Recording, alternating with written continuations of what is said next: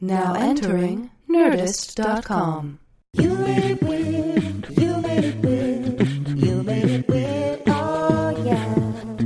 You made it weird. You made it weird. Yes, you did. You made it weird. Oh yeah. You Made It Weird with Pete Holmes. Yes, you did. So, yeah, we're going? It's always so natural to begin. Welcome, everybody, to You Made It Weird. I'm Pete Holmes, and I'm so happy to be here with Dave Coulier. Hi, Pete.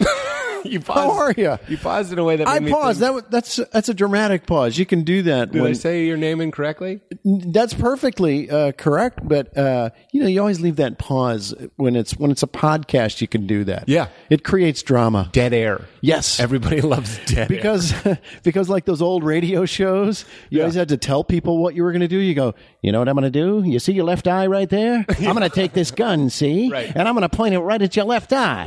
Oh, yeah, you're blinking at me now, aren't you? And I think that that kind of mentality transferred into the early movies as well, when you could see that he was pointing at his left eye, but the dialogue remained, But they- pointing this at your left eye. Yeah. It was like, we need a rewrite. And they always said see. See? It's because, they just made that transition from radio to movies. Exactly. See? See? Yeah, see? They kept reminding you of the technology. This is a movie. You can see it, see? When I was a kid, I used to do this thing. Whenever I had a pickle, I would smoke it like I was a mobster, but I was blind. A very dark character for a child. That really is, I was a blind guy, and I didn't know I was smoking a pickle. So I'd be telling people, like, murder that guy. I want that guy dead. And then I'm like, wait, is this a pickle? Why didn't anybody tell me I've been smoking a pickle this whole time? I thought this was hilarious as a kid. I used to give people the finger, but it was the wrong finger. The ring finger? I used to give people the finger, like when I was a kid, I saw somebody give the finger, but I couldn't remember which finger was the finger. It's hard to know. Yeah, and so I remember giving the ring finger to people. A sincere ring finger? Yeah, because I thought that's what it meant. Like the ring finger was the finger that you gave It to kind people. of, it takes more effort. It does. It's unnatural. It's almost like doing a long live and prosper Spock thing. That was just like what we were just talking about. You had to say what you were doing. You were doing it, but because it's the radio, you had to be like, I'm doing the long live prosper. See? Yeah, see? It's already come back Yeah, around. here. Well, a little back, how do we know each other, Dave? We have done some shows together. We did some shows together. I think the first one, was it in Michigan? I feel like it was, I'm not saying this to be disrespectful, but it was like either Michigan or it was like Wisconsin. It was something Yeah, in it was that ballpark. Michigan, and it was a performing arts center in the middle of nothing. It was in the middle of nothing. And people showed up. People did show up. Yeah. That's a weird feeling because we flew in and then we drove together. It was like a couple hour drive. Yeah. So there was no airport near where we were going. And it wasn't like this weird like lodge. Sometimes you book a show and you picture how it'll be. You're like, oh, it's in the sticks of Michigan. And you picture like a lodge. It was exactly that. It was like a wooded sort of lodge looking thing. Yeah, and people showed up with their banjos and kazoos and Both of us whatever else. we a were Jew's violated. harp, I think one guy had. A Jew's harp? You never heard of a Jew's harp before? No. It's a little. Is it a harp you it's one of play? those Why is it called a Jew's harp? It's called a Jew's harp. I have no idea. Does it attract Jews? It might. Maybe it was invented by Jews. Or We need Jews some Jews. sat around and said, you know what we need? Jews. We need a harp, but not like that kind. I'm going to invent one. And it'll be named after our people. That's right. I'm not even going to Absolutely. attempt the Yes. voice. But we did those shows, and we actually spent quite a bit of time together. This is something that keeps coming up on the show, is that there's this weird instant camaraderie with comedians. We know that we share at least some similar dysfunction, similar values, I guess you could say, Yes. and that we can get in a car, not having known each other, and have a pretty nice time of it. Pretty much, yeah. Whereas if I were a postal worker, we probably would have had more awkward pauses in the conversation. Unless you're with Stephen Wright. Do you know who's only Stephen gonna- Wright? I do know Stephen Wright. Is he really awkward? No. I imagine that I'm just might giving be... people another one of those visuals, a mind visual. Yeah. A guy Yeah. who just says one-liners. Yeah. It's very close to Halloween. A friend of mine went as Stephen Wright one year, and I nailed it immediately. He was just wearing a Boston hat, and he had his curly hair kind of sticking out, and I was like, Stephen Wright. Stephen Wright. And I was the only person that got it. One year I went as Joey Gladstone That's perfect. from Full House. Of course. I And, heard... I didn't have to do anything to get that costume together. I That's just great. walked around. That's fantastic. Although you'd probably wear like a hockey jersey, I imagine. Yeah, Detroit you Red had Wings jersey. I would wear that. A mullet wig. Or if I grew my hair longer, I could go as Jeff Daniels. Do you get that from? You must get that all the time. Yeah, when I get a little bit fat, Yeah. nothing, no disrespect, No disrespect, to Jeff, Mr. Daniels. because he's bigger than me. Yeah. But and it's so funny because we're both hockey fans. We're both from Michigan, and we met at a Detroit Red Wings golf charity outing. Yeah. And so he's walking towards me, and I'm walking towards him. We'd never met. And he starts pointing his finger at me, and I start pointing my finger at him. And he goes, if one more effing person comes up to me and says, cut it out. And I said, if one more person comes up to me and asks me, are you dumb or dumber? Oh my God. And so that's how we met. That's unbelievable. And until you said it, I didn't even think that. Yeah, we're... but absolutely, you do voice match work all the time. You could do face match work for Jeff Daniels. See? Yeah, see? Yeah, see? I heard one time that John Hamm, who of course plays Don Draper on Mad Men, went as Don Draper. He just wore one of the suits that's from wardrobe, funny. which I think is fantastic. Yeah. It's Halloween now, or it's Halloween tomorrow? Halloween tomorrow. Yeah. Halloween tomorrow, and although this will air after Halloween, I do the voice of the E-Trade baby, and I want to strap the E-Trade baby to my... Just wear all black and have the baby strapped to me and with the little E-Trade logo, and then just hold him up and do the voice and stuff. I thought that would be the least good. amount of effort, comfortable. So I like your Joey Gladstone style. That could be like in the movie, what's the movie with where they had the little guy who talks out of his chest, Quinn or whatever his name was? Oh, Total Recall. Total Recall. Quaid. Quaid. Yeah. Quaid. Quaid. Yeah, and then the little guy, the little weird guy comes out and talks. And the three boobs.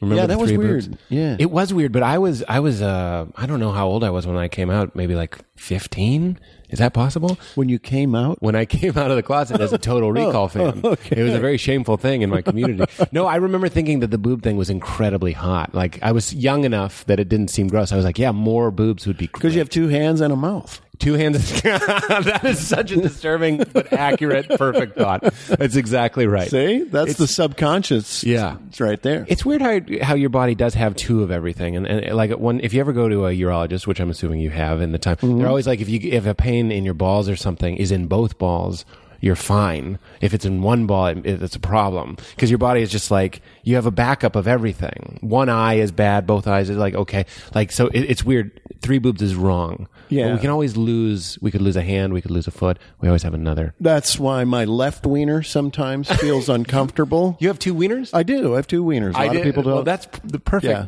As you know, the topic of the show is I ask you about weird things about yourself. So let's open with your two wieners. Two wieners. I'm just kidding. Do Walk people come into up, a bar. Do people come up and say, cut it out to you? Sometimes they do. Now, forgive me. I know Cut It Out from Out of Control. One of my my favorite shows of all time when I was a young boy. Yeah, we started Out of Control in 1984. And that's where you said Cut It Out. I did. And I stole that whole Cut It Out thing from my friend Mark Sandrowski, who I've known since we were 8 years old from Detroit. Mark now directs a TV series called The Big Bang Theory. Are you kidding me? So I work on the and Warner Brothers lot. I must pass him all the So time. you must see him over there all the time. That's crazy. But he did cut it out? He did cut it out. With the hand gesture? With he the did, fingers? yes.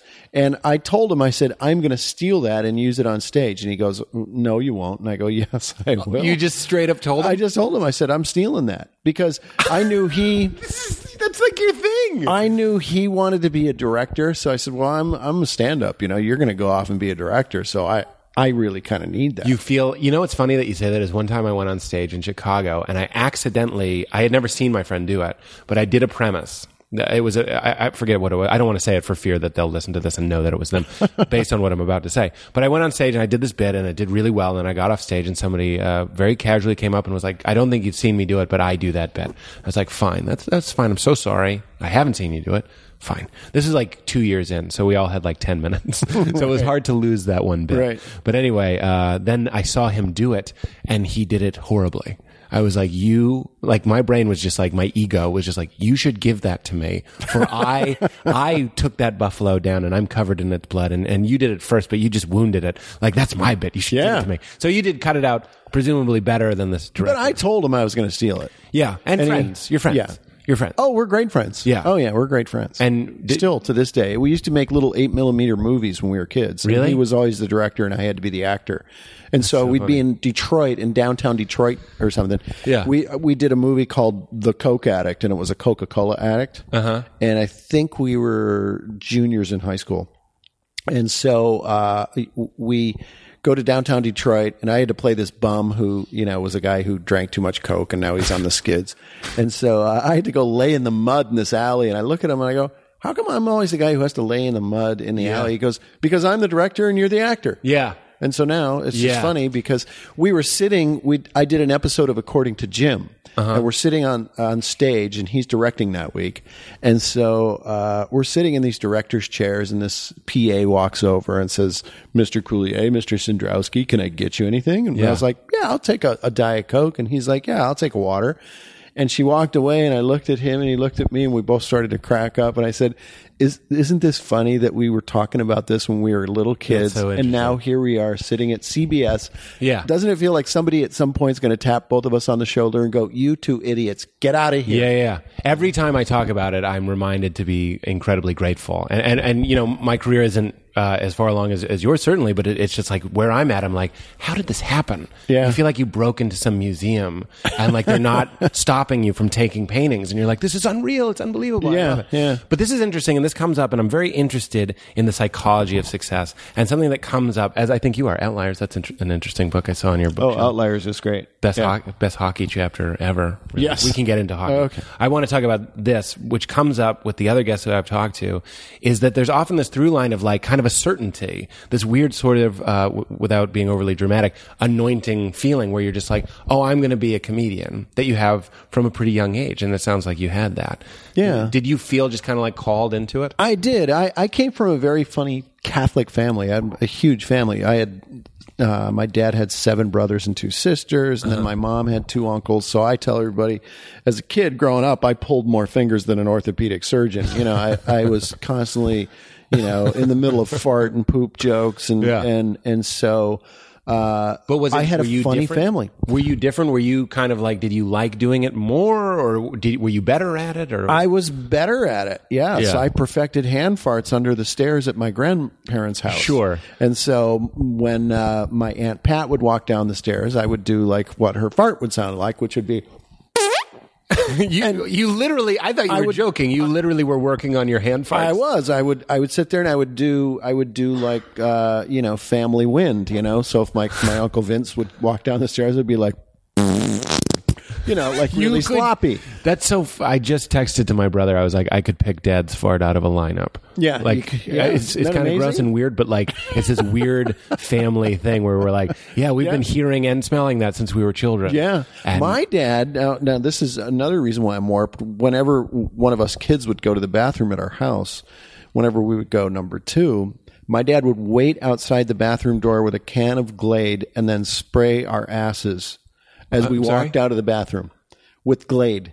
He would spray our asses with Glade as we walked out of the bathroom and chase us around, and people wonder why I'm screwed up. Well, that's exactly why you're a comedian. That is insane. Yeah. And you probably just assumed all your other little friends, your dad waits for you outside the bathroom with Glade, right? Sprays your butt with Glade, right? Pretty standard. Yeah. No, so I mean, I had a very early interest about comedy just because I remember all of my aunts and uncles and parents talking about who was on Ed Sullivan. Yeah. Or they would talk about who was on The Tonight Show, who was really funny. And my Uncle Dick thought he was Rodney Dangerfield. So he'd always walk around, and he had a clip-on tie. And he'd go, hey, I get no respect. Yeah. And so that was my family.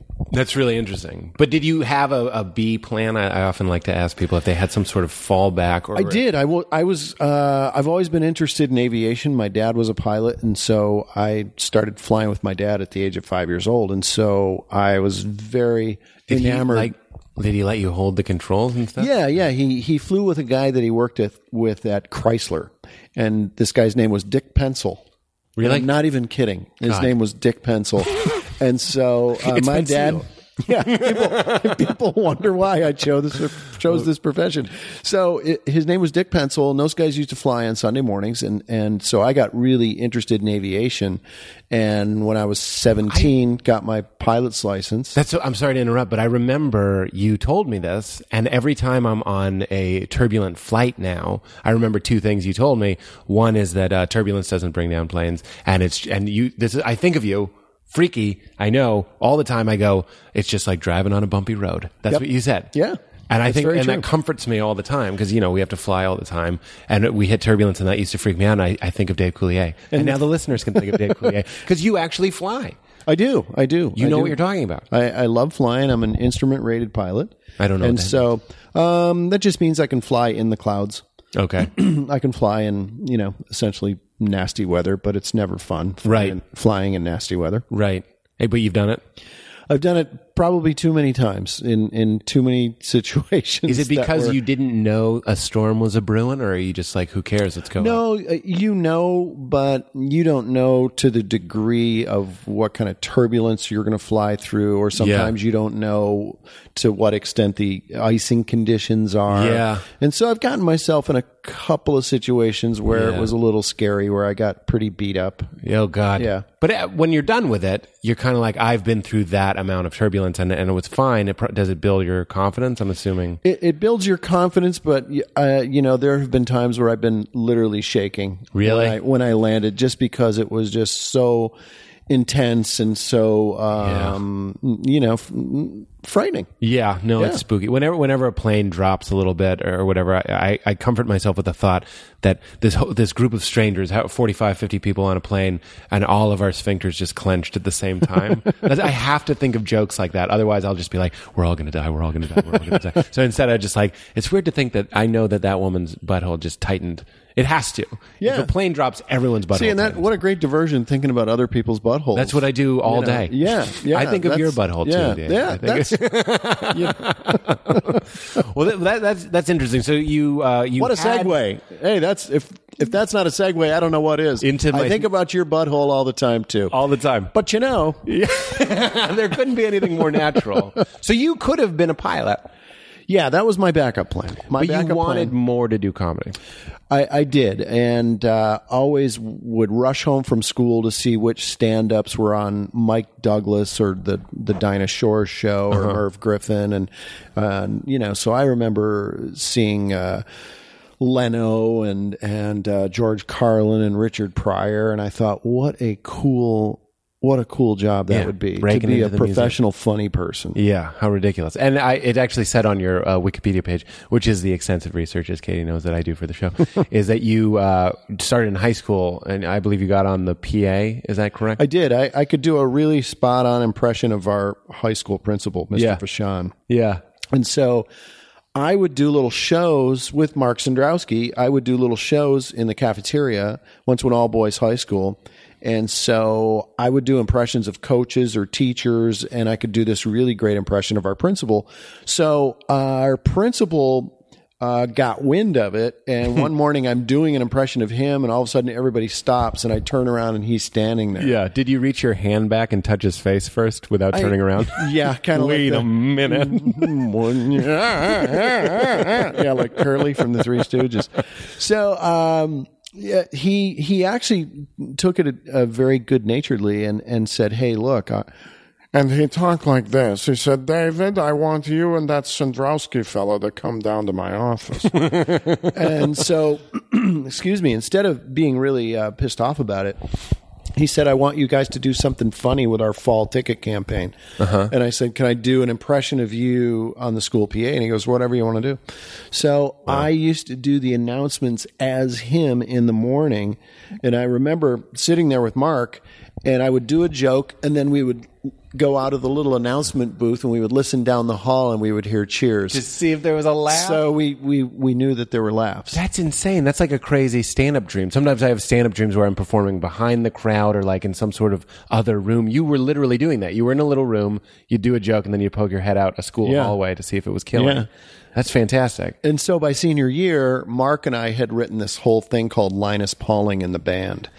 And it was a sketch show. It was like a 2.5-hour sketch show, and we sold tickets, and 800 people showed up senior year. Really? And we did this whole show, and that's when I really got the bug, because within all the sketches, I would come out and do what we called a solo. And I would do a little stand-up piece in between bits in the show. In high school? This was in high school. So that's very young. Yeah. Even by today's standards, kids start at like 13 now, 14 or whatever. I know. It's crazy. It's really weird because it's like a viable option. I'm ripping off Seinfeld, but Seinfeld said when he started, there were no clubs. It was like a new thing. But now, literally, you can be like, I could be a carpenter or I could be a stand-up. Like, it's kind of possible. Well, because we're in this age where, you've got YouTube and you've got people with cameras on their phones. Right. And anybody can do a performance piece. Right. But, if we you started appropriately in your high school, but if those had been like videos that you put on YouTube and stuff, they might have been panned. You might have lost your confidence. Yeah. It's like, I think about the videos that I was making with my little friends. We did a video called Kerminator 2. Which was Kermit in the role of the Terminator. Oh, look Thank at you that. very much. Thank you. And we stole that from Mad Magazine. But we were like, we're going to make this movie. That was our contribution. And if that had gone online, it would have been panned. We thought it was the greatest thing in the world, but we were children. We were in junior high. And I often think about Gary Larson, and I think I've told this story before on the show, the Far Side guy. I love Far Side. I do too. As soon as you said Gary Larson, you didn't have to tell me this Far Side guy. I knew. For the listener who didn't That's know true. who that was. Yes. But he submitted to all these newspapers, and then he went on the road. Like, he drove to Chicago to meet with newspapers.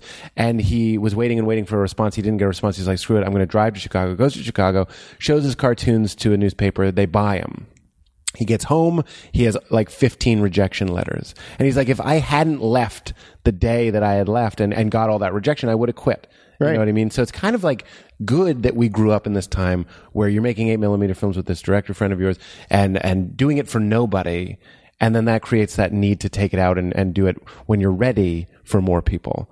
But I'm afraid where my career would be if I had YouTube. When I was growing up. That's kind of, that's really interesting when you put it that way, and trying to look back in retrospect of all the stupid things you do. Yeah. And how dumb they were. But, I guess, we're talking about the old days now, Pete, before there's cell phones and YouTube. But dare I say, it was kind of a better time. There's a great, Bo Burnham and all these wonderful comedians that broke because they were hilarious on YouTube. Right. There are those guys. But then there are also people that probably got their confidence ripped out of them. Too many fuck you faggot comments and all this shit, the most ugly. Oh, I worked that hateful- club. I know which club you're talking about. But back then you couldn't think about somebody else's butthole at that place, or you got totally reamed. Yeah. No, it's a different time now. Different time. But I'm glad that I didn't have an audience, and then when I was ready, started performing for crowds, real crowds, because I think I would have had my light extinguished if I tried to do what kids are doing these days. Yeah, I remember graduating from this all boys Catholic prep high school, and all of my friends were going to college, and I went into Father Timmerman's office. And he was our college counselor. Uh-huh. And he said, so Dave, what are your plans? And I said, I want to be a stand-up, and I'm going to move to Los Angeles. And he's like, okay, I think Father Coulong knows a guy who wrote a funny column in a paper. And so that was the extent of how Father Timmerman could help me. Oh, really? Yeah. He knew nothing about, here's where I'm sending you. At least I was waiting for him to be get real, kid, or whatever. Yeah. He didn't do that. Well, because I was already kind of like this budding star in high school because I could do impressions of the teachers. Right. So they knew that I could do something. They just didn't know, all right, we have no idea where to steer you now. That cradle of talent, of audience, like a school, is perfect. And I totally know what you meant. In my own college, I called it you're a campus celebrity or whatever. People know who you are in the school, but it's a very, very small group. But we did an improv team. And then that gives you that first sense of I'm owning this market. And now I'm going to go to New York. You know what I mean? And give it a try there. It gives you that extreme and unfounded confidence to have the delusion and have the absurd thought that you're I can make it in show business, which is a required first step to make it in show business. Yeah. You got to have, it was where I always tried to explain it to people where I would say I was blindly optimistic. Yeah. Because I didn't know how stacked the odds were against me. Yeah. But I didn't care because it was somebody once told me, some of the best shows you'll do will be the ones you do for free, probably. Yeah. And it's very true. Yeah, sure. And because you don't have that kind of pressure. Yep. Where somebody's paying a price to come and see you. Right. And you're just freewheeling and having a great time. Expectation, I've always said, is the enemy of comedy. If there's a lot of expected of you or whatever, but if it's give me a Thursday at 11:30 and they've been there for 2 hours and they've given up. They've given up on the night, and you can come in and create something that no one was expecting is so much better than Saturday night, 8:00. This better be good. Fuck you. You know what I mean? Like, I'd rather give me a Monday. I hate the weekend. I hate performing on the weekend. I prefer, you'll kill harder. You know what I mean? You do a show on a Saturday night. They're juiced up. They're into it. If you're good or whatever, you have some chops that you can succeed. I'll take a Monday night any day of the week. Yeah, those are usually more Monday. fun. Like the night where you show up before the gig and you go, I'm here. I'm just going to go over to the club. Exactly. And you do that set where no one's expecting you. Yes. Until tomorrow night, and you walk up and you just kill, and you go, why couldn't I do that every night? I know. It's psychological. It's total. You put that pressure on yourself, and you're like, I have to deliver. Fuck delivering. When you try hard's when you die hard. I'm glad my mom didn't say that when I was born. Fuck delivering? Yeah. Your mom is a filthy woman. You know my mom. You do. Oh, okay. I didn't know you guys had met. So as I said that, I was like, we don't know each other that well. And I'm saying your mom's a filthy woman. I was like, ugh. That comes up a lot. Did you have an overbearing, over-loving mother and a distant father? That's the question. No. They You've were already both. referenced your dad teaching My you how mom to was. fly. My mom was. My uncles who are playing music in that top picture, as you can see. You Like see one old-timey playing a bass bandstand? and one playing a piano. That's Bob and Jerry Como. They played in the USO bands overseas with like Bob Hope and Really? stuff. So, that's so cool. they were performers. Yeah. And so my mom was very encouraging with that. She was like, Great. you should really, I think you're pretty good at this. And So your mom was a fan. my mom was a fan. And I'm finding that's a through line. Fan mom. fan mom. Know a lot of fan moms. My dad was a Chrysler guy. So my dad, punched a clock and worked at a factory. And I remember I did my first Tonight Show, and my dad watched it, but he didn't call me for like a day. Mm-hmm. And so I finally couldn't take it anymore. I'm like, hey, Dad, how's it going? Did you see me on the Tonight Show with Johnny Carson, hosting and blah, blah, blah. And my dad said, yeah, pretty good. And he said, I said, yeah, well, okay, thanks. And he said, well, when you go back on now? And I said, I don't know. He goes, uh-oh. Well, what did you say to him? I said, I didn't say anything. He goes, you probably smarted off or something, didn't you? And I was like, no, I didn't smart off. Me? And he goes, you don't know when you're going back? But, my dad couldn't understand that it wasn't a regular job. Yeah. That got you other jobs in clubs and hopefully a network show or something. It's a hard business to understand. Even when you're in it, it seems normal to us. But like when I try and explain things to my parents, it's hard not to sound condescending. The more you're in LA, you use all these terms, ratings terms, and suddenly you're talking like an agent, talking to your mom, you're like, Mom, I got to jump. You know what I mean? Like, it's like you start sounding more and more douchified. And it's hard. And I sometimes feel frustrated trying to explain, because like when I did Conan, I had a similar. My dad, I love my dad, but he's not a Chrysler man, but it's similar. Working class, South Boston oil man, comes home like with his hands dirty. You know what I mean? He's like a real man. I love my dad. And I'm trying to explain to him what my soft, doughy hands are doing on Conan. You know what I mean? And how to explain that to him. And he needs numbers. How many people watch it? Yeah. Like, give me what does it pay? Well, these are the things that interest my dad. Well, that allows them to kind of corral the whole thought. Sure. And put it into a context that they understand. Right. Whereas I think comedians try and shut out the idea of how many people are watching. At least I do. I'm not going out there and being like 1.8 million people. I remember whatever. I did a show in Detroit, and it was for their bicentennial. Yeah. And so it was this huge stage, and it was me and Tim Allen and David Allen Greer, all Detroit guys. It was the Temptations, Stevie Wonder, Aretha Franklin. Wow. And the show right in front of us, in front of that stage, was 75,000 people in a park. And then it was being broadcast live to people who were sitting in either in Tiger Stadium or all these different venues around the city. Holy cow. And I remember the worst thing the guy could have said to me, he says, you realize you're going live to 1 million people right now who are just watching this? Yeah. And you got 75,000. I'm like, I don't want to think about that. Never would I want to think about that. In fact, I have a type of stupidity that is very enabling in comedy. I don't know what day of the week it is. It's like, I don't know what kind of intelligence that is. Basic intelligence, maybe we would call it.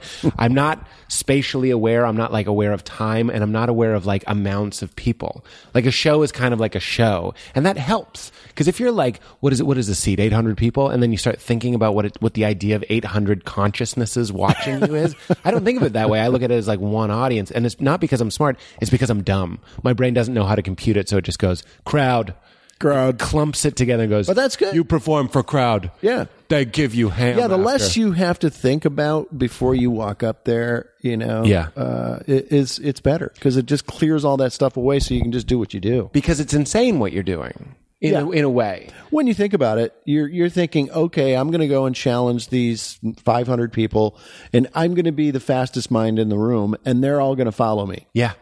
That's one of my theories is why people are reluctant to laugh at female comedians, because you're yielding authority. So, I mean, if you're like a big fucking stoic, funny, good-looking, white teeth guy, most crowds will be like, okay, you can be the alpha. But if a girl goes on stage, it doesn't matter how funny she is. She has to work against the idea of these little dick threatened dudes yielding authority to this woman. Women have it tougher. They really have, I really admire women who are funny because it's just such a, it's just such a difficult task to begin with, and then to be female and do exactly what you just said is such a huge challenge. Any handicap on something that's already incredibly difficult, it's like you have to golf a perfect game, and we're going to blindfold. You have to wear an eye patch, so you have no depth perception. And think about not just the hole, but somebody's butthole. While you're doing this, that was like, I'd like to look at the time code of this podcast, because that was the perfect amount of time since the last butthole reference to have lulled me into forgetting it. And it's something that I said. You called it back. Pitch perfect. There you go. Pitch perfect. There you go. You actually told me a funny story about your dad, or an interesting story about your dad, that you gave him. You had a little taste of showbiz success. I don't know if it's after Full House hit or whatever, and you gave him an envelope of money. Do you remember telling me this? Yeah. I remember it was before Full House, and I had one really good year. It was the year I did Out of Control on Nickelodeon. I love that show. And, we got to talk about that show still. I did that, and I did the Tonight Show, and my price went up in clubs, and so I was doing really well. Yeah. And so I remember my dad needed a new refrigerator. And so I thought, I'm going to give my dad $1,000. Yeah. This is one way I can repay my dad for all those years of putting me through school and never missing a game and just being there for me. And so I put 10 $100 bills. I went to I was here in Los Angeles, but I flew home. I went to our little local bank, and the lady's like, "Hi, David. How are you?" I'm like, "Oh, I'm good. How are you, Mrs. dearie?" And good. I said, I need 10 $100 bills. And she went, "Ooh." And that's how small the town is. There's no etiquette in the bank. 10 $100 bills. She was like, "Ooh." Doesn't hide her emotions at all. No. Earlier in the day, someone was broke, and they were like, she knew me. Yeah. She knew me. Yeah, it was the St. Clair Shores Community Bank. Oh, God. It was called. That's very sweet. And so I put 10 $100 bills into an envelope, and I remember standing on the side of the house, and I was leaving, and I said, "Hey, Dad, I want you to have this." My dad goes, "What's this?" And I go, "Just open it up." And my dad opened it up, and he clutched his heart, and he said, "You're dealing drugs." And I said, "I'm not dealing drugs." Yeah, I'm not at the amount of the money drugs. he thought you were dealing drugs. He thought I was dealing drugs. He goes, "You're dealing drugs out there." And I said, "No, I'm not, Dad." I said, You need a new refrigerator." I said, I want to get you a new refrigerator. He goes, "I can't take this. Nope, I can't take this." And I said, "It's not drug money, Dad. I'm doing really well, and I just want you to have it." Did he eventually accept it? He did, but it was really hard for my dad to accept something like that from me. Well, I have to imagine, and I'd love to talk to my own dad about this. In fact, it would be great to have my own dad on the show. I think that would be really funny. But I don't know how they understand what it is we're doing or how it feels. I happen to feel, and I've told my dad this, I'm like, "Dad, I'm you if you had every opportunity? Because my dad literally grew up, his dad died when he was like 14. Fucking, I'm picturing like, sepia tones, like everything's a little fast, there's no sound. My dad like is the American dream. He started driving an oil truck when he was like 15 years old, took care of the family, took care of his mother, then his mother died, all this sort of stuff, but he built this like empire and all this sort of stuff. Not empire, but I'm talking about like a local sort of Somerville empire. Sure. And did really well for himself. And then like here I come, and how do you explain, Dad, I'm out of control. I sit at a desk and speed up haircuts for children, and they pay me money for this. Oh, yeah. They pay me more than you think. You know what I mean? Like, how do you explain that? It looks like a hobby. It looks like a joke. It looks like a fantasy. And you have to be like, no, Dad, first of all, it's difficult. It's hard what I did, and I'm good at it. It's not anybody can host out of control. Yeah, it's a weird job, and to try to explain it to somebody who is not doing a really weird job, it's difficult. Yeah, and a lot of times people are so curious about what you make. Yeah, there was a guy. I just told a funny story last week. I play hockey every week with a group of guys. Yeah, and sometimes guys will come and go that we play with that are just really odd, and they'll skate for a couple of weeks and then they're gone. You know, Yeah. we go, what was up with that guy? Yeah. So we had this one guy, and he just meets me and he goes, "Oh, I know who you are." He goes, "What do you pull down for that Full House show?" I'm just looking around at everybody there, and I go, "I'm not telling you." He goes, so he wouldn't let it go. He was so curious. So we're at the bar later having beers after we skate, and he goes, all right, let me rephrase it a different way. Let's say I'm a guy just like you on a TV series for like as many years as you've done it. What would I be pulling down? That's insane. And everybody around me just started cracking up, and I went, and I just said, "You've got to be kidding. I'm still not telling you." That is the best. I was hoping that's what you were going to say. It's like, I'm sorry I offended you. Let's say I'm you. What am I making? That is the best. I imagine if it had worked. He found this Jedi mind trick on you. People do that all the time. So we nicknamed that guy Pulling Down. And it was like, because he would always go, "What are you pulling down for that? What are you pulling down? Pulling down. You would never ask a lawyer or something. What do you pull down a year?" Yeah. A friend of mine, Matt McCarthy, who we do these videos and stuff together, booked these Verizon Fios things.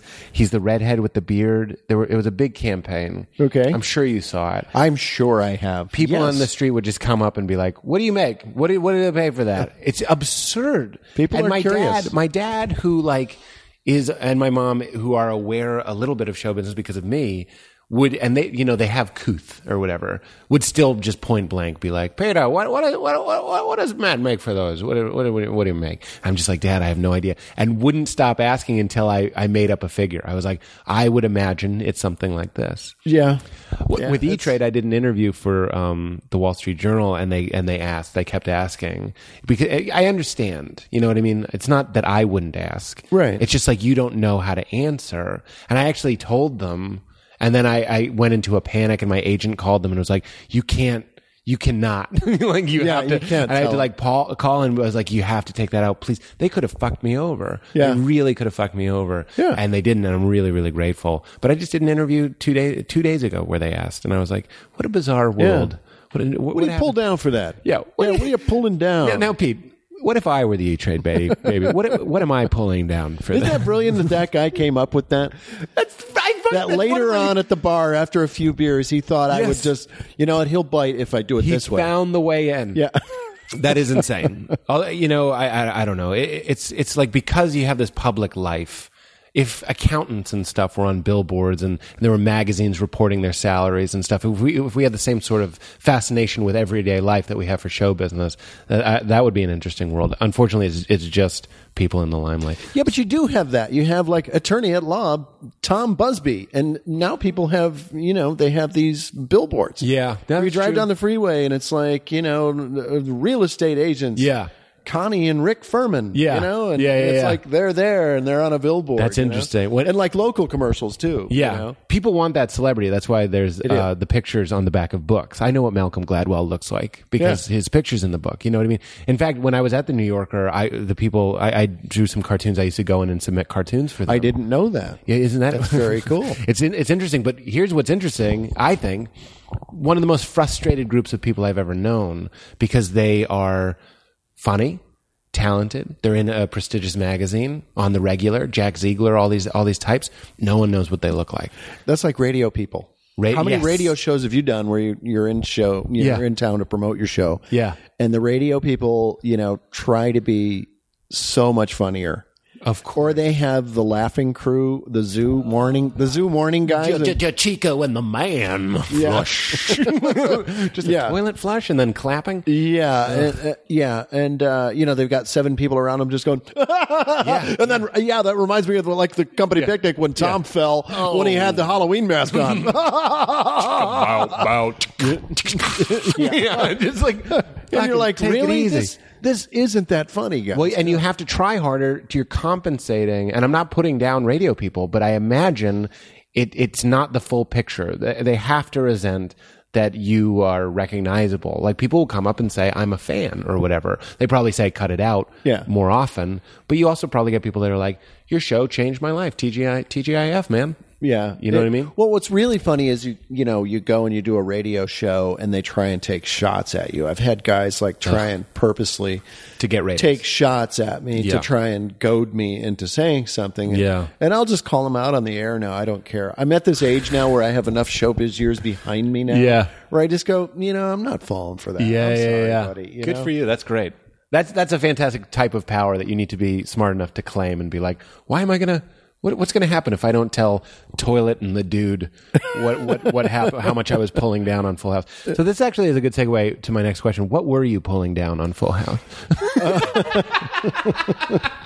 I actually do want to talk about Full House, but in the lens of you told me a very interesting story about going out for SNL, right? And then I love this story, and I don't want to tip the bit, but. You didn't get SNL. I didn't. But tell that story if you don't mind. I was managed by Brad Gray and Bernie Brillstein, and Brad is now I think he's president of Paramount Pictures. Bernie Brillstein was like the consummate showbiz manager. Yeah. His first client was Jim Henson. He created Hee Haw. He, was there during the creation of the Muppets. He was a showbiz legend. Yeah. And so Bernie managed John Belushi and Dan Aykroyd and Gilda Radner, all the SNL people. So them being my managers, they had kind of the inside track on what was going on Saturday Night Live. So. Right. I remember going to NBC for my screen test, and Bernie Brillstein's walking up and down the hall, and he's just farting really loud, just like, "Hey, how you doing, kid?" But he was such a showbiz legend. It was like the ultimate intimidation. You couldn't say anything because it's Bernie Brillstein. Yeah. Farting, That's a very comedic device. That's George Burns with the cigar. Everyone has to smell this. That's right. But it's the body version. That's right. So Bernie's farting So up Bernie's some farts. walking up and down wearing his like a tennis suit. And he's walking up and down the hallway, and he go in there, knock him dead, kid. So I had to do a screen test, and it's just So you're on the stage. It wasn't even like a stage; it was like a room, and they had a camera set up, and Lorne Michaels is there watching. Yeah, and so you prepare like 6 minutes of stuff. So right. I remember I did this thing called the Dying Walrus, where I take my shirt off, and I do this horrific sound, and it sounds like a walrus is dying. And so it's just inherently funny. Was it the name of the bit first, or did you make the sound and then identify what it sounded? I started doing it in kids' pools when I was a kid, and it's this horrific sound where I just basically blow this fart on my arm and create this little cone with my arms, and it just echoes, and it's really gross sounding. So I finished. Did Lorne laugh? I finished, and I remember it was so funny, and hearing everybody laugh, I thought, oh my gosh. This is going to be great. I think I just killed here, my Saturday Night Live audition. Yeah. So I go home. My phone rings. It's Brad Gray. And he's like, Dave, I just got off the phone with Lauren Michaels. And that's how Brad talks. And he told me, he said, it's going to be great to have you this year as one of the featured regulars. And I said, I got SNL. He goes, well, yeah, you got to leave in like a week and a half. Oh, my gosh. So I, of course, get on the phone and tell everyone. I call my family, my friends. I'm going to New York in a week and a half. I got Saturday Night Live. Oh, my gosh. So I tell everyone. And so, I'm telling everyone this is my audition, and I did the Dying Walrus thing. I'm telling old Dave, did you do Dying Walrus? Yeah. I'm telling my old friends from back home, oh, you used to do that in our pool in the backyard. Oh, my I gosh. can't believe you used that to audition for Saturday Night Live. So I'm telling everybody. So I get rid of my apartment. I tell my landlord I'm moving out. I'm going to New York, Saturday Night Live. She throws me a little party for the building, and It's I'm just uncomfortable knowing where this goes. yeah. So you know where it leads to. But you didn't do it. How is that happening? I know. So it's like 4 days before I'm supposed to leave to go to New York, and I haven't really heard anything. And so Brad Gray calls me, and he says, Dave, I got some bad news. And I'm like, what? He goes, you're not going to New York. And I went, what? He says, yeah, they just thought you were too similar to Dana Carvey. And Brandon Tartikoff just thinks you two look too much alike and you're too similar. Why the delay between the yes and the no? I don't It just understand. took them that long, I guess, to figure it out. So I had to call everyone back and say, This I'm is not pre-Facebook. going. You couldn't just put it on your wall and I be like, know. I'm not doing it. I had to call Frowny face. everyone back in my entire life and just, eat a big tub of vomit. And had I gone to New York, though, and done SNL, I would have never gotten Full House, which happened about 6 months later. Yeah, that's Gary Larson. Yeah, That's I like- would not have been here to go and audition for the Full House pilot. I think that's fantastic. And that, of course, turned out very well. And I remember hearing from people how miserable it was in New York and Yeah. how you What had to season was that? fight people. Who would you have been on It with? was the Dennis Miller, Dana Carvey. It was been Yeah. 1986. Yeah. The 86 season. Yeah. And I remember hearing those horror stories, and then Full House happened. And the rest is TV history. It literally is. Yeah. I've had numerous, I have friends at SNL now, and I've had people that went on SNL and then quit.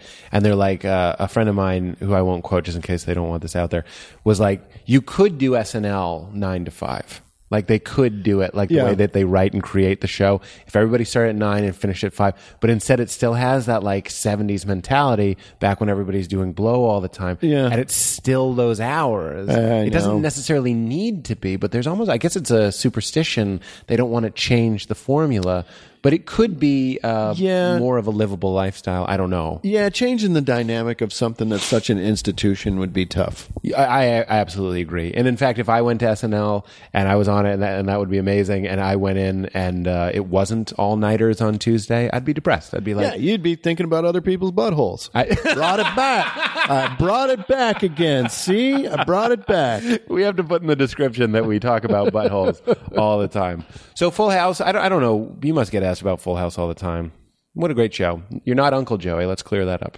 Not Uncle Joey, just Joey. But in the scripts, it would say Uncle Jesse and Joey are coming over, so people thought. Everybody, I got in a That was fight. this- Just today when I was saying you were on the show, they were like, "Oh, Uncle Joey," and I was like, "It's just Joey Gladstone. It's not Uncle Joey." Yeah. Well, it was 8 years of just bliss, comedy bliss. Yeah. Because I got to be the funny guy in front of America, you Yeah. know, and went from pretty much a guy who was out of control and had done some Tonight Show shots and a few things here or there, to suddenly being vaulted to the cover of TV Guide and being in a top 10 sitcom. And I tell people, that being the star of a network sitcom that's a hit is the best job. If you dream in your dream of dreams of what a showbiz job could be. Yeah. Because it's not being the producer, because you've got those crazy Saturday Night Live hours where you've got to rewrite entire scenes or an actress flips out, so you got to recast and something happens. That's not the dream job. Right. The dream job is going in and being the star of the show. Yeah. Because I write on a show right now, and I see how nice it must be to get the rewrites kind of delivered to you, and your hours are better, and then you're in front of the camera. Yeah. You're making more money, not than all the writers, but you're making more than most of the writers, and you're the face of the show, and you get to have the fun in the live audience. The show I'm on, it's multicam, so I know the. What show is it? It's new. It's called I Hate My Teenage Daughter. It's on I Fox. Hate My Teenage Daughter. Yeah. Ah. But I know that adrenaline of the crowd, and I watch the performers enjoy it and get the rush like a stand-up set, almost Yeah. like of live theater, of killing. Yeah, and I was encouraged to be funny every day. And Did you so- riff and stuff? What's that? Did you riff at all? It was so cool. What the producers did was they came to watch my stand-up during the first 13 shows that we did the first season. And so they kind of saw what I did in regard to voices and music, and I played my harmonica. Yeah. And, and they said, oh, we're going to incorporate all that stuff into bits in the show. And I Yeah. thought, wow, this is so cool.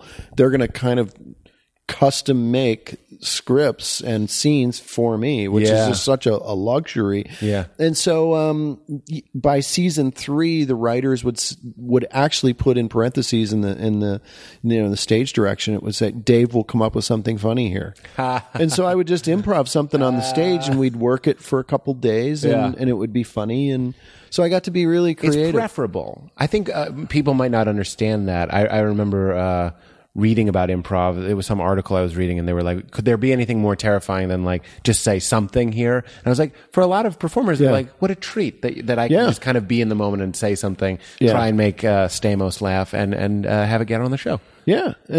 And so I got to do, all these weird, crazy, funny things that ended up on, these 192 episodes that we did. 192 episodes. Yeah, it's a lot. Good Lord. And you're still friends with these guys? Everybody, here's a segue. I just wrote and produced a web series called Can't Get Arrested. Yes. And Jodie Sweetin, who played Stephanie on the show, is my partner on the show. Yeah. And we star in it together. And Candace Cameron came in and did a really funny cameo on our 4th episode. And so we all talk. I went to dinner with John Stamos and Lori Loughlin 5 nights ago. Wow. And so we all still see each other and hang out and love each other. It's really disgusting. It is. It sounds gross. Yeah. The web series sounds fantastic. You sent me a link to the description, and I think it'll be out when this airs. So It's called Can't Get Arrested. Yeah. And it's about the trials and tribulations of being in the upper echelon of Hollywood. Yeah. And then years later, those same people won't talk to you. Right. And so Jodie Sweetin and I are out to lunch one day. We play ourselves on this little web series. And the paparazzi is there, and they Photoshop a nip slip onto her, and it gets into the press. But I've done that. I figure out that we can use it to our advantage, and so I find a way to manipulate the paparazzi and put people into situations where they'll get tons of press. That's So great. we've got Kato Kalin wrestling Dennis Haskins, who was Mr. Belding. I on know Saved Dennis by the Bell. Haskins, sure. So those two are wrestling in a restaurant. There's some really, really funny stuff. And then I play my own manager with some visual trickery. This guy who's an old showbiz throwback, like a Bernie Brillstein. Yeah. His name is Irv Steenstein. And I play my own manager. Oh, that's great. And where is it? Where do we see it? Can'tGetArrestedShow.com. That's great. So Can't Get Arrested was taken? I think Can't Get Arrested was taken, yeah. So we had to call it Can't Get Arrested It's Show. insane, bro. Do you remember when we were out after a show one night? I think it was the second time we did shows together, and I tried to get you to text Mary Kate Olsen, "Why no police?" This was right after Heath Ledger died. Right. And to your credit, you did it. You wrote it, and you showed me that you were about to send it, and then thought better of it. It was horribly insensitive. Yeah, the timing wasn't great on that one. It was right after that but happened. I thought about it. You did think about it. I couldn't believe what a sport you were. I thought about Because it. it was one of those things where I was like, he's going to punch me in the face, but I was like, you got to text Mary Kate, "Why no police?" And you did. You almost did. I almost did. You almost did. Then I came to my senses. Are they yeah. the least involved in the Full House? We were talking about this, me, Stamos, and Lori Loughlin were talking about this the other night at dinner, and I said, have you talked to, we call them the girls. Yeah, have you talked to of the course you girls? do. Because they're like our own kids. Yeah, they were- we you knew spent them as babies. so much time. They were 8 months old when we started. Babies. And, we really did become kind of surrogate aunts and uncles to them. And, Yeah. we think about them so fondly. Yeah. And so I said to John and Lori, I said, have you seen or talked to the girls? And Lori said, I was in New York And all of a sudden, there they were, and they came up, and it was just such a sweet moment. It was just like, wow, a family member who I haven't seen in a long time. Because we really did become this dysfunctional family off camera as well. Yeah. And how can you not? We're together 5 days a week for 192 weeks. Right. So you get to know people. But in that sense that they are family members, it would be weird to any family to have these little kids, the child, really like infant stars of the show, go on to become not a Somerville empire, but an actual empire. Yeah. I mean, they're a brand. It's insane. And it's amazing because I used to play golf with their dad, Dave Olson, and we would just talk about it, and he would always say, I don't know what's going to happen. They're having fun, and, Yeah. and, little did both of us know at that time that, they would explode into this media, multimedia empire. And Dave Olson. Now their daughter, Elizabeth, is becoming a big star. Is she? Yeah, she's in a movie right now, and everybody's talking Academy Award. I guess she's amazing in this. You got it, dude? Yeah. That's her acceptance That's speech the name for of the Oscar. movie. Yeah. I got it, dude. She just does every Full House reference. Have mercy. You got it, dude, you little nerd I bomber. had such a crush on Candace Cameron. Candace? Am I saying that correctly? Candace Cameron, Candace Cameron. God. Because she was on the cover of some Christian magazine at my church. Yeah. And she was doughy. I'm not putting her down. I was doughy. She's not anymore. She was over here And last week. I She's actually, gorgeous. And I'd like to be very clear. I never thought she was doughy. You know what I mean? I thought she was gorgeous and perfect. And I was doughy, much more so than she. But because I knew she had a reputation for being teased, she talked about it in the interview on the cover of this Christian magazine. Sure. She's like, body image issues, people tease me or whatever. This is before it became very in vogue to know what bulimic, anorexic, all that sort of stuff wasn't really in the lexicon yet. And I read about it and I was like, this is my soulmate. Like, she knows what it feels like to be called doughy and be made fun of and whipped with wet towels at poolside. Yeah. So I loved her so much. And because she was religious, that I was also kind of like, oh, we're together. I set her up with her husband. Is that right? Yes. I played hockey with him. Yeah, her brother is her husband.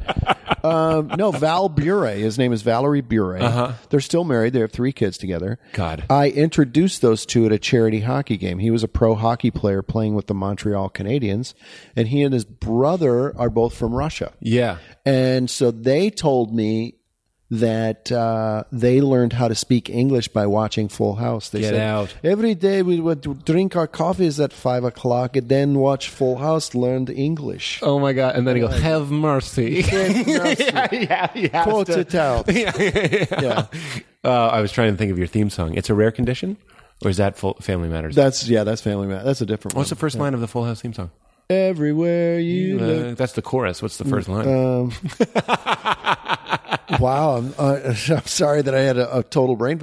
Whatever happened to predictability? The Milkman. Then the Paperboy in evening TV. Which is weird because we're watching evening TV when the singer is imploring us to believe that it went away. Yeah. Fuck that guy. Yeah. That was back when you made a lot of money for writing a jingle or a theme song. A theme song. Yeah. Alan Thicke wrote theme songs. Alan Thicke. Oh, is that right? I'm pretty sure he's written some very famous theme songs, but I think he actually wrote the Growing Pains theme song. Yeah, okay. Well, now the networks are wise. You get a flat fee, whereas back in the day, for the guy that wrote Whatever Happened to Predictability, you got paid every episode. Yeah. You got repaid, so they made like small fortunes. This is actually interesting, talking about setting up my girlfriend, Candace Cameron, with a hockey player. Yes. Who do we belong with, Dave? Who is right for the comedian? I as Katie knows, this comes up. It's a topic I'm fascinated with. Yeah. I myself am divorced. I got married when I was 22. It almost feels like it didn't count. I wasn't quite yet a comedian. Now I'm a comedian and I'm single. And I don't know. Most of my friends are single. Who can put up with the neuroses, with the worldview, and like we were talking about with our parents, kind of a hard to understand lifestyle. It is. You have to find somebody who's very understanding of all those things, and I'm really lucky. My girlfriend Melissa is really understanding about being on the road, and she's really understanding about that I just need time sometimes to go into my crazy comedy laboratory and just think. Yeah. Or get up at 3:00 in the morning and I got a funny idea. Yeah. I'm getting up. I got to go write this. It's so funny. A friend of mine just broke up with his girlfriend, and I told him, he's a comedian, and I was like, well, you can get up at 3 a.m. and write now. And like that, and he lit up. He was like, oh yeah, it's not weird anymore. Yeah. Because some of the best ideas I've ever had were because you got out of bed and you had like a Jerry Maguire moment and wrote a manifesto. So, I mean, I think, first of all, we love hearing laughs. So you've got to get somebody who is very intelligent, first of all, to get all the silly references that we come up with. Sure. And then you got to get somebody who can process that and laugh. It's so funny that you say that, because I think about this all the time. Funny is one thing. I'd like the girl. I think the girl for the comedian is funny, but also is an easy laugher. I love being around laughers. Yeah. It's so. Yeah. I can't change that about my DNA. I love making people laugh. Yeah. So if I'm with somebody who doesn't think I'm funny, or not even me in general, just doesn't laugh in general, it's not gonna work. You know what I mean? Well, yeah, because it's such a part of you, and I don't hang out with a lot of showbiz people other than like the Full House people. Right. I'm not a showbiz guy. I've always kind of enjoyed the same things that I've enjoyed since I was a little kid. I didn't come out to Hollywood and suddenly wow, that's great. I like crack whores and Corvettes and yoga. Whatever. Yeah, and yoga. Yeah. So when I'm sitting around, I like to sit in my backyard at that table back there. See, see, he's see? pointing at a table at with his fingers. That white oval shaped table back there. I like to sit out there with my hockey buddies, guys who are truck drivers and hockey folk. Just hockey guys, hockey folk. Yeah, just down to earth guys, and sit out there and just be stupid. And those are the biggest laughs that I enjoy. Yeah. So I love being around that laughter. Well, the Sklar brothers, very funny guys, they go, "This is my impression of a comedian laughing," and he goes, "That's funny." Yeah. Which is completely accurate. Yeah, it is. The comedians that I'm good friends with are wonderful laughers. That's good. And that's a huge thing. I can't just be dissecting why we laugh so hard at one of the fart noises you made in particular hit me very, very hard. I told this to somebody the other day. I said, farts are internationally funny. They're universally funny. Sure. Because I could make that same sound. I could be standing in a crowded elevator in China and just go, and everybody, oh no, I don't know if I can laugh at that noise. Yeah. And just, it's it's interesting because it's the posturing that we're all doing, that we're like together, and you have this nice couch and your nice outfit, and I'm wearing my nice jeans and all this sort of stuff, and we're trying to walk around with purpose and soulful creatures that have a God and everything, and then you fart and suddenly everything's kind of out the window. Yeah, that throws all the rules once there's a fart. Suddenly you're just a dirty mammal. Pretty much. And you're just gross. And that's why dick jokes and fart jokes will always be the salt and pepper on the table. And my act is I've always thought of stand up. I'm not a wordsmith. I'm not really clever. Mm-hmm. My act, I have always thought I'm just a glorified clown. I've got to make people laugh for an hour. Yeah. So I'm going to just go up and do stuff that makes me laugh. Right. I'm not going to. Well, you have a silliness about you. You don't take comedy too seriously. Yeah, I don't take it really seriously. I've always said stand-up is my bastard stepchild. It's always a means to get something else. Yeah. And that's the way I've always treated stand-up. Because, some guys will sit and they will write for months and months and they will craft the perfect 1 hour. Yeah. I don't write for months and months, and then I'll walk up on a stage and I'll go, this is so refreshing to be able to come up here and not know what's going to happen. That's the challenge to me, is to put no energy in it. Yeah. And then... Well, you write from stage. I write on stage a lot. That's what a lot of guys do. In fact, that's becoming more and more in vogue. Louis C.K. writes from stage. Dave Chappelle writes from stage. And one of the things that those guys said was that the adrenaline that being in front of a crowd is a requirement to get to the good joke. Like I can't go into my office or whatever and just sit at a blank screen and write a funny joke.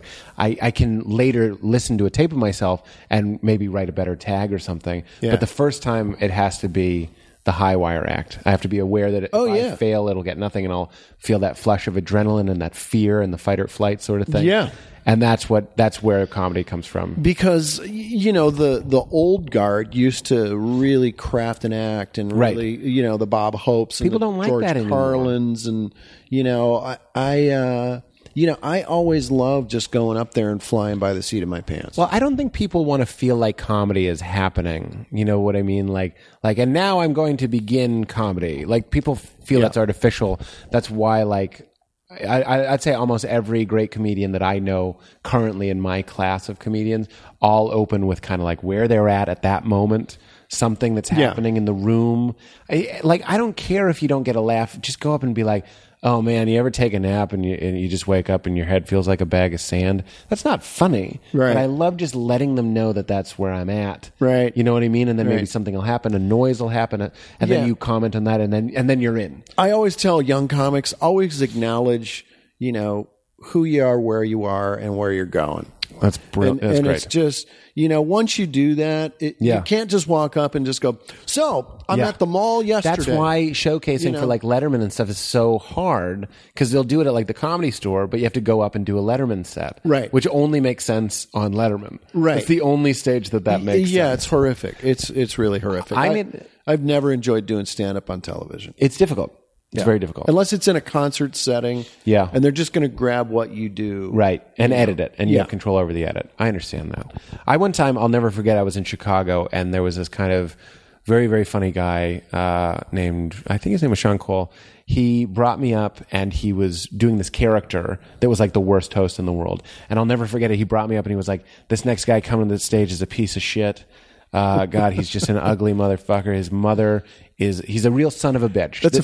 That's a really funny character. I love that character. It was a great idea, but I'll tell you, I was only doing comedy for like a year at the time, and I didn't get it. I was like, I wasn't like offended, but I was like, this guy's walking the room. He was walking the room, and I was going on last, and it was a big deal for me. And he said, this guy's a son of a bitch. Really, his mother is a bitch. His mother is a bitch. And then he was like, ladies and gentlemen, Pete Holmes. And I went up, and I swear to God, I just was like, I really liked peeing in the pool when I was a kid. Like, I just started.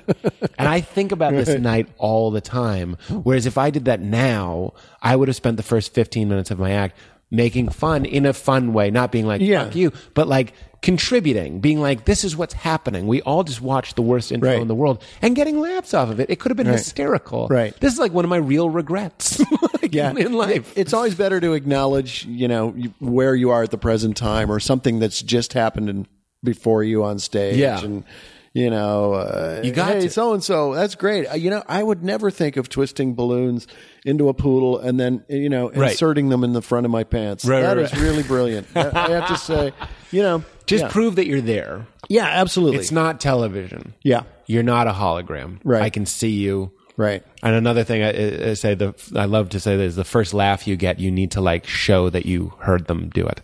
It's something that I got from Bill Cosby and himself. The first joke he does, he gets a big laugh, and Bill Cosby makes this face as if he's never gotten a laugh before. And it sets this tone for the rest of clearly a classic special of like, what you do is important.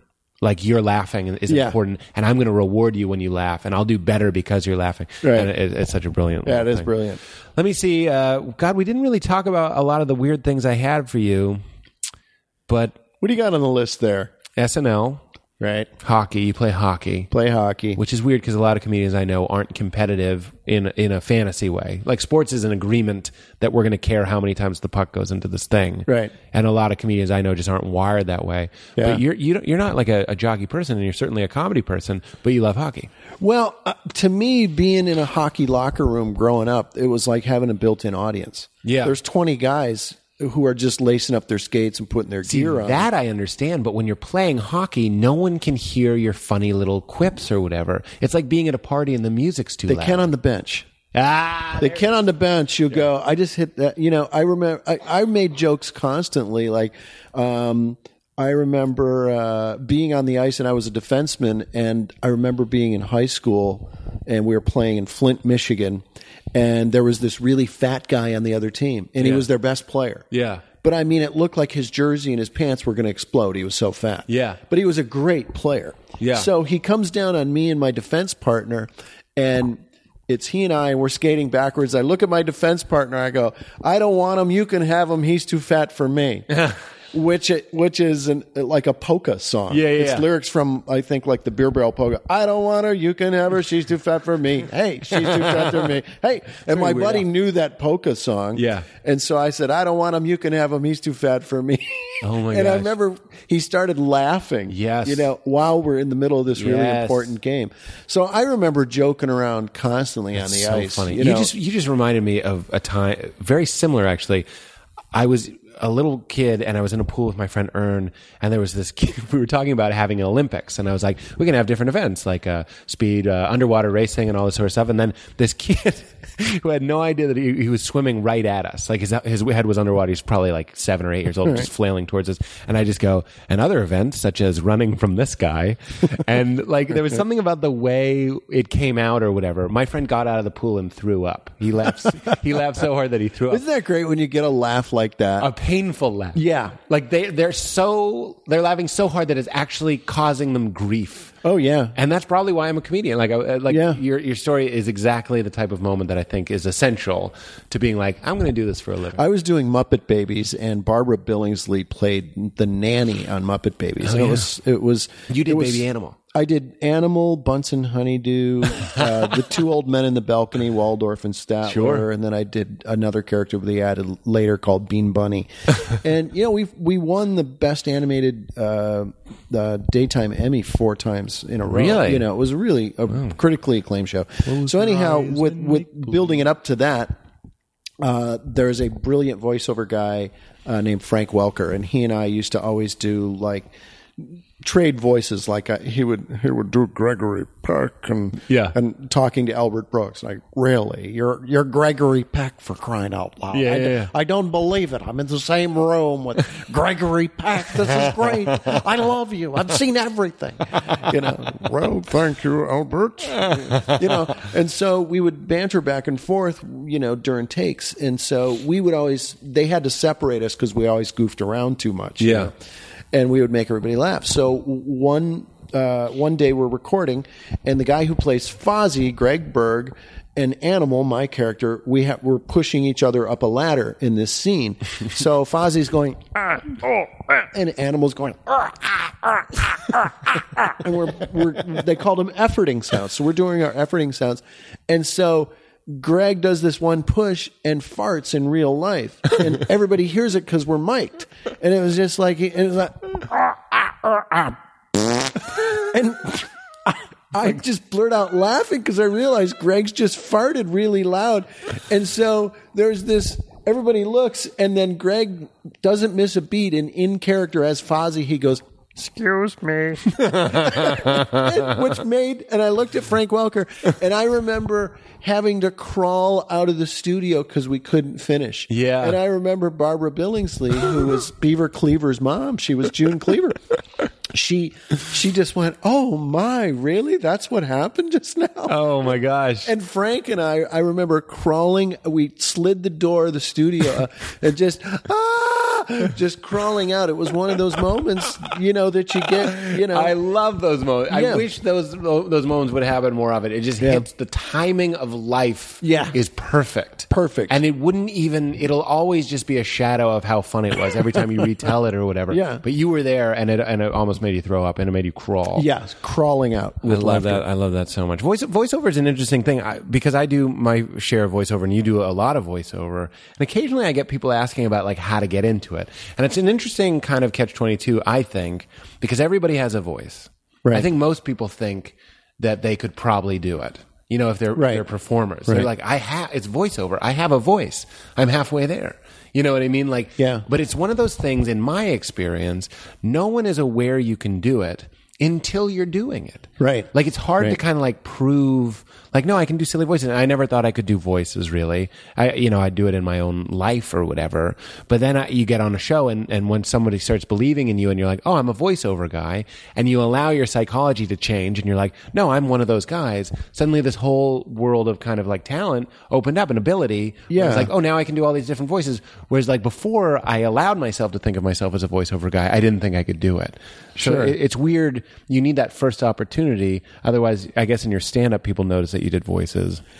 Yeah, and it's difficult to break It was a into it. different world when I started out here in L.A. in 1979 because there were only a handful of people who did tons of voices, like Frank Welker, and some people could just do all these. Dawes Butler was still working, and Mel Blanc, and so I was only 19 years old, and I sent my voice tape to Hanna-Barbera, and that was on a Thursday. On Monday, they called me and said, "We'd like you to work on Scooby-Doo." Really? And so I remember putting that 4-minute voice tape together, and then I remember Chris Zimmerman and Andrea Romano said, "Can we use your voice tape as the demonstration tape of how to put a voice tape together?" Really? Because we heard your tape, and I remember I recorded that at Bruce Baum's house, comedian, and I didn't know what I was doing. I was just trying to put as many characters and sound effects together in a little story as I could, and so I was shocked. But I started working on Scooby, and then